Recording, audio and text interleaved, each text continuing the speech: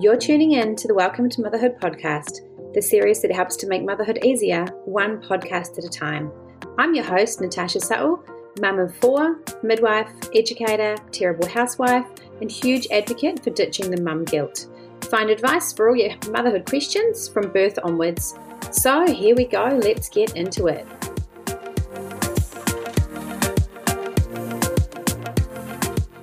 Okay, let's go. This episode is literally your keep it as simple as possible breastfeeding 101.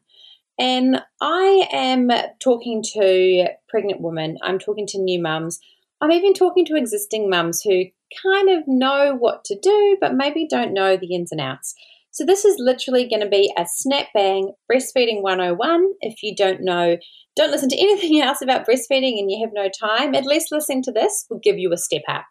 I'm going to go straight on into it. We've got no time to muck around. Let's get breastfeeding. First, I'm going to talk about the main two hormones that are really the driving force behind breastfeeding. You've got prolactin, which is essential. It's basically the hormone for the production of your milk. The amount basically levels are higher at night than during the day. That's why often you'll hear people talk about night feeding or really good quality milk at night or in the morning and things like that. So prolactin's actually, its production's actually inhibited by progesterone, which is important for birth of the placenta. So that's kind of I won't go into too many details, but it's the whole process of birthing the placenta does what it needs to do to then kick off your milk production. The body is amazing. Second hormone, oxytocin. Oxytocin is the love hormone. It is the hormone that drives your contractions in labour. It is an essential hormone for removal of milk from the breast. It causes contraction of cells around the milk secreting glands. Again, it causes contraction of the uterus as well. It's pretty amazing. And what that contraction of the cells around the milk glands do is they actually start to expel the milk and create that free flow of milk along the ducts. Pretty much your letdown. So your oxytocin's behind your letdown. So those are the two hormones that you may or may not have heard before, or you may not even commit it to memory, but just important to know that you've got two amazing hormones in your body right now that are literally going to drive your breastfeeding journey. Amazing. So I'm going to go into what some of you may have heard about before is colostrum. Liquid gold, the early milk, the yellow milk, gold milk, whatever you've heard it called, it is magic. Colostrum, it's the thick yellow fluid. It's basically, you can start getting it in your breast from about 16 weeks of pregnancy.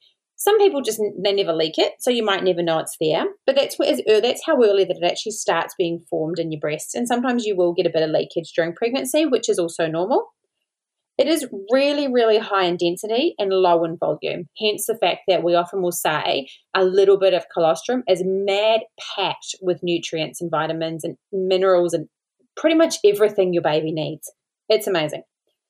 What the colostrum also does is it's really high in protein. It's got, like I said, minerals. It's got vitamins A and K. It's got antibodies from mum to baby. It also has this amazing job of actually facilitating the flora and basically the good stuff, for want of a better word, in the digestive tract, and it facilitates that passage of all the meconium and everything coming out. So again, it's a massively important role, and that's why even small amounts in your baby's belly, people often panic in the first few days before their milk comes in, as we often refer to it. They think it's only a tiny amount of colostrum. We've had women that get like 0.1 of a mil or 0.2 of a mil, and us as midwives are like, yay, that's great, because we know it is so full of good stuff. So colostrum is the liquid gold. The next thing I'm going to talk about is what we call the mature milk. Sounds very boring compared to liquid gold, but mature milk. That is basically really variable between women and between mums, variable in colour, amounts, all of that kind of thing. The contents literally change one feed to another, and this is even more amazing. And that happens as the baby grows and develops. When babies are sick, the mum's body is said to know what to do and to send antibodies and do certain things to help your baby through their milk. In hotter weather, the milk is known to have more of a water component, so babies don't get dehydrated. Like, your body is literally assessing what's going on around, assessing what's happening from the baby's latch, the baby's saliva. Oh, amazing, and doing what it needs to do and putting what it needs in that milk. Baby at the start of a feed gets what they call foremilk, and they get the hind milk towards the end of the feed. That's why it's really important. So to keep having a decent length feed is really helpful. You're going to have little feeds with your baby here and there. That's fine. But that's why you often hear people talk about the fact that, it's good to get them to have a decent feed, or even if it's a small feed, pump afterwards to get that hind milk towards the end out. So that is, again, a couple of the good ins about baby milk. I could talk for hours on this topic, so I've literally had to write myself notes to make sure I keep it simple and keep it light, just so you can walk away with like, hey, I know what colostrum is. Hey, I know what's in the normal milk and why there's more of it or why there's less colostrum. So that's as much as you need to know. And one little thing I need to tell you too is milk can almost change colour. There's even sometimes I've seen women's milk that's slightly bluey or slightly greeny or more yellow or more clear. And a lot of the times it's totally normal. There will sometimes be a little bit of blood in the milk potentially if you've had a cracked nipple or anything like that. And that's still okay. Just keep feeding your baby. Feed, feed, feed. Now, feeding cues.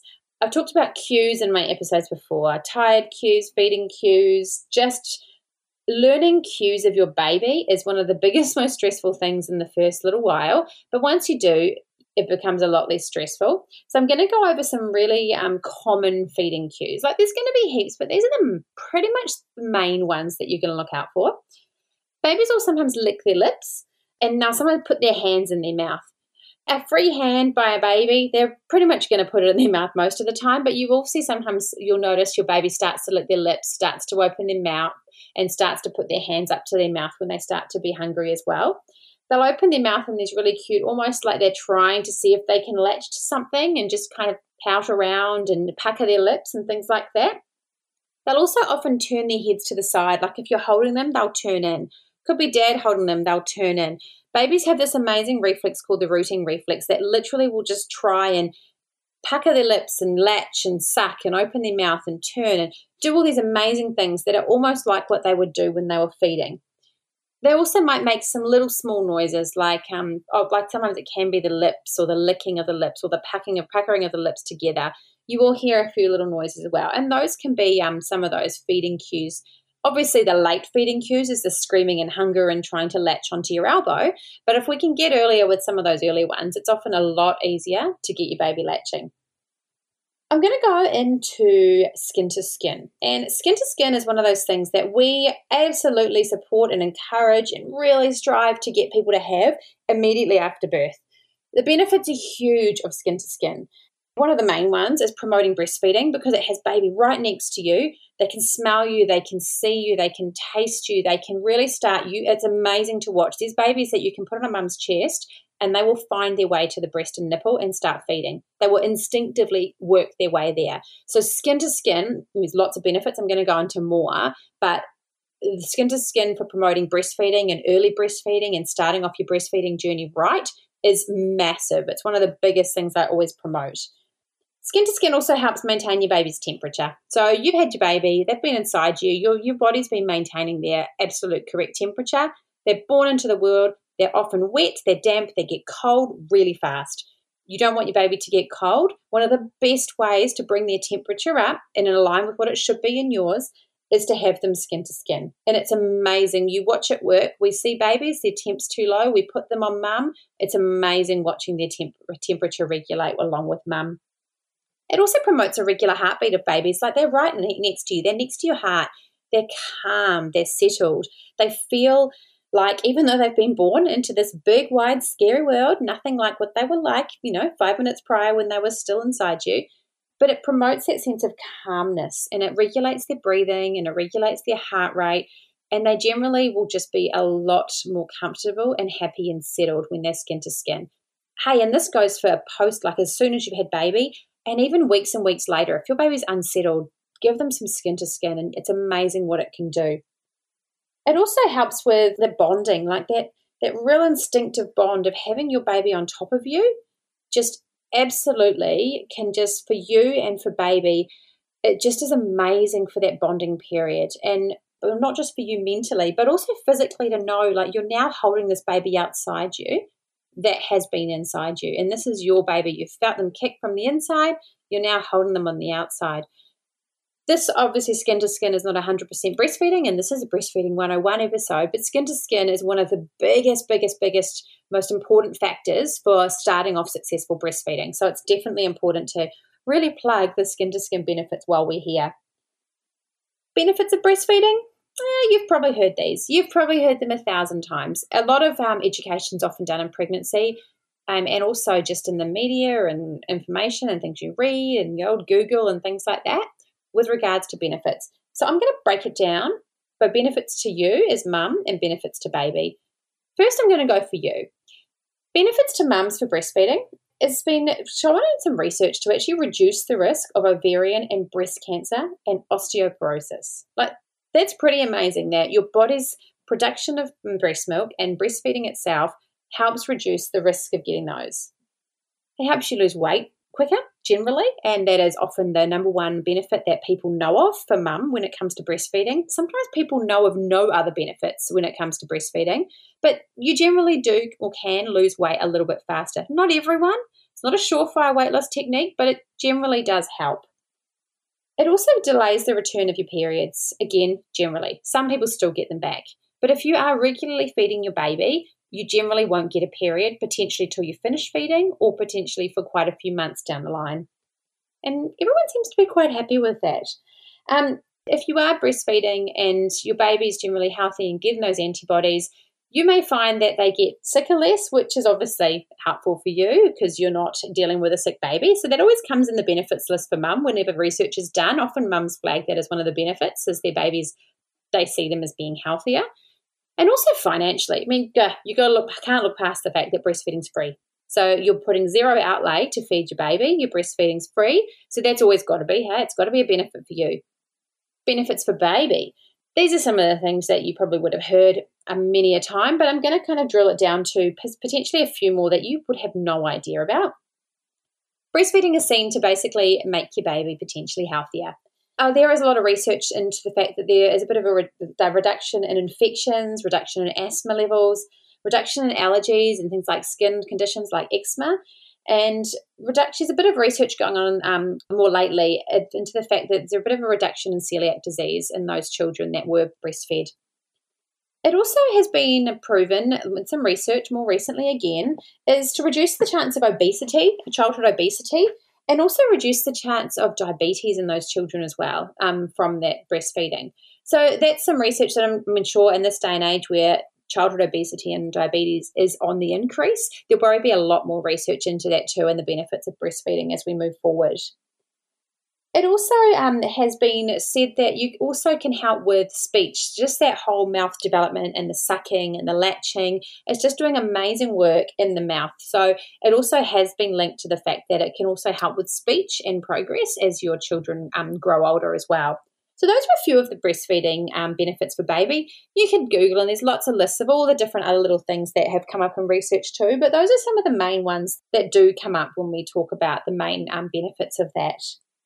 One thing that people is probably one of the biggest concerns for breastfeeding mums in those early days is my baby getting enough? And I say this and I'm hand on heart, I don't think there's many mums that leave hospital that haven't been concerned about whether their baby's getting enough, because when you're breastfeeding, you don't know how much your baby's getting. When you're bottle feeding, you can say my baby had 25 mils at 10 o'clock and had 35 mils at 4 p.m. When you're breastfeeding, you can say my baby had a feed for about 15 minutes and then they went to sleep. What was in there? I don't know, but my breast feels soft. Some of the biggest signs and the things I often get people to focus on with regards to baby getting enough breast milk. Baby's getting multiple wet nappies a day. So we often say in the early days, if your baby's getting 5 or 6 wet nappies a day, that's great. They'll get fuller. Obviously, the more your baby drinks, they'll get fuller, and sometimes they're really soaked, or you might not change as often, so you might notice there's 4 really full nappies, or you'll start to get the pattern and see your baby's getting lots of wet nappies. Your baby's obviously taking in enough to be weeing enough. A baby that's not getting enough milk and is starting to get dehydrated will stop weeing as much. They generally will have a lot less wee coming out. In the early days of first couple of days, when you're just having colostrum before your milk comes in, you will sometimes see what we call urates, which can be like an orangey, like dark orangey, pinky, little patches in the nappy. That is where the body is actually burning down its little fat inside baby's body because it's not getting enough milk at that stage. That can be really common in the first few days with colostrum. If it happens often, or your milk's not coming in and you're still having those more than once or twice, just put your hand up to your midwife or whoever's looking after you postnatally, or maternal health nurse, child health nurse, or so forth, and just let them know. And they can just get a bit of a monitor on a gauge on how much baby's feeding.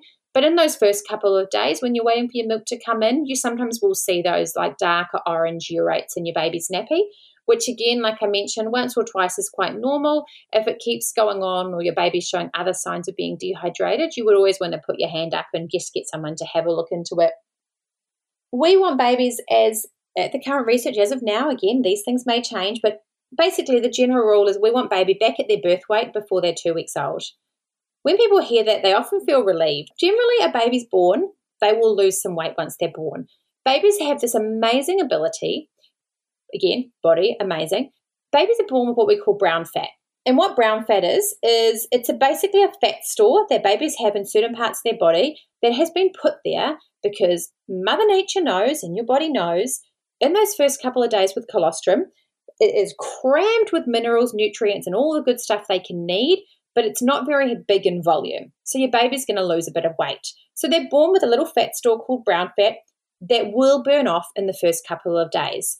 So babies after birth, majority of the time will lose weight. Mums often have a massive panic if they don't know this is the case, and they can get so worried. The general rule is you don't want, once your baby's lost about 7% of its birth weight, often we'll start to look at some feeding plans and try and be a bit more, proactive about feeding a bit more regularly and look at a bit of a plan with a lactation consultant or a midwife and so forth. And once baby's lost 10% of their birth weight, that's when we really need to start quite urgently putting some measures in place and bulking that baby up. But generally up to about 7% of its birth weight is pretty normal to still lose after birth. The main thing is once it goes down, we want it to make sure after when your milk comes in, it starts to move up again. We don't want it to keep losing weight, obviously, but it is normal to lose weight after birth. Once they start to, again, burn that brown fat, you'll see they will lose a bit of weight, milk will come in, and babies will start to gain, a chunk of grams a day. So by 2 weeks, they're back to their birth weight. Majority of babies, often you get to a week and they're not far from their birth weight, or they're over their birth weight sometimes too.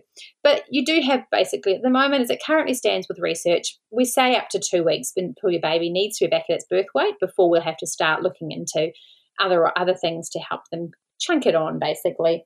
So that's pretty amazing. Feeding regularly is also a good sign that your baby's getting enough.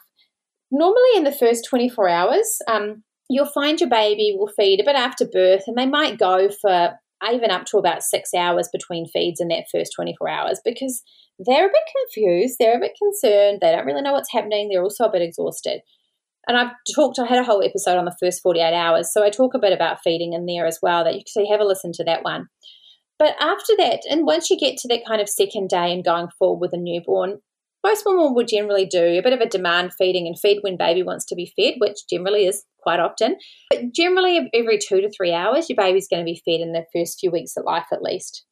And that's also a sign that your baby's, they're waking for feeds, they're really good sucks on there. You'll start to see, and I'm sure your health professionals would have shown you, you'll start to see babies swallowing and look at the signs to see that they've got a good latch and see that they're swallowing. If they're swallowing, it means there's milk. So you're not going to get a baby pretending to swallow. If they're swallowing, there's milk. And so that's always a good sign as well. Demand feeding is basically the term used, and people have said to me, what's demand feeding? I'm really embarrassed, but I don't know what that means. Demand feeding is basically feeding when your baby shows signs versus like really set routine feeding where it is, no thank you, baby Susan, you are feeding every 3 hours and not before and not after. Demand feeding is a bit more going with the flow, and you'll generally see that babies will stir and wake around that 2 to 3 hour mark to be fed anyway. If they don't, that's when you generally do need to wake them up to feed them. I say demand feeding, but the caveat on that is you don't let them go too long and you wake them up at an age-appropriate time, which in the first 2 weeks is normally only a max of 3, max of 4 hours if they're healthy, well babies. So Demand feeding is generally going with the flow, and it's amazing when you watch it happen how you'll notice your babies can often wake up like clockwork in the same amounts of time. Growth spurts are going to throw you. And I have an episode coming up on growth spurts, so I won't go into that too much, but you will find for breastfeeding wise, you will have a few growth spurts over the first few months that will make you think you have no milk left, you can't feed properly because your baby's starving. You will get them. It is normal. And again, in a couple of episodes' time, I'll really break down the time frames and when they are. But just please keep in mind, just persevere. You might have 24 to 48 hours of a baby who seems like they're ravenous and they haven't fed before. And this might be, at 4 weeks or at 1 week or at 6 weeks and so forth. Just keep persevering. This is one of those typical, it's not you, it's them. And it is them. It isn't you. You just keep doing what you're doing. They're getting what they need. They're just going through a growth spurt. As far as breastfeeding goes, those are pretty much the main things. And I've been talking for 21 minutes nearly. Those are the things I want you to remember and know. I would hope that you have more knowledge than this on breastfeeding. I would hope you have an amazing midwife and child health nurses and staff and support staff around you, that they've given you so much more breastfeeding knowledge than this. You're like, Tash, I'm all over this. Like, I know this. This is basic. You don't need to tell me what I already know. But I'm talking here because I know it gets overwhelming. You may have forgotten a lot and you might be thinking, what do I need to remember? What is important? What are the things that are going to keep me awake at night worrying about if I'm doing the right thing, how much milk there should be, how often my baby should be weeing, how often they should be feeding, and all of that kind of stuff. So you remember what you've been told already. You've probably got some fantastic knowledge in there, but just keep in mind this little episode is just to cement in some of those basics and some of those things that I really want you to push through with and know that these are some key breastfeeding tips. Remember all of this and you can build on it with everything else you know, and this will help you start your journey and feel a bit more comfortable in what you're about to get involved in or what you're currently doing. So I hope this has been helpful. I hope that it has given you a bit more confidence that you know what you're doing breastfeeding wise. Again, I am going to talk to, I've got a couple more lactation consultant episodes coming up in the next couple of months as well with regards to, when things are going wrong and tips and things like that. So please keep tuning in, subscribe to my podcast. There's loads of good stuff coming. I've planned out the next few months and it is amazing. Make sure you jump on to my social media accounts and like me on Welcome to Motherhood Podcast on both Insta and Facebook, and send me messages, get chatting, put comments on there. I love to hear from you guys. Thanks for tuning in to this episode of the Welcome to Motherhood Podcast. Be sure to subscribe to be alerted when each new episode hits the airwaves. I hope you enjoyed it and can walk away with a few key take-home messages to help you make your motherhood journey that little bit easier. See you next time.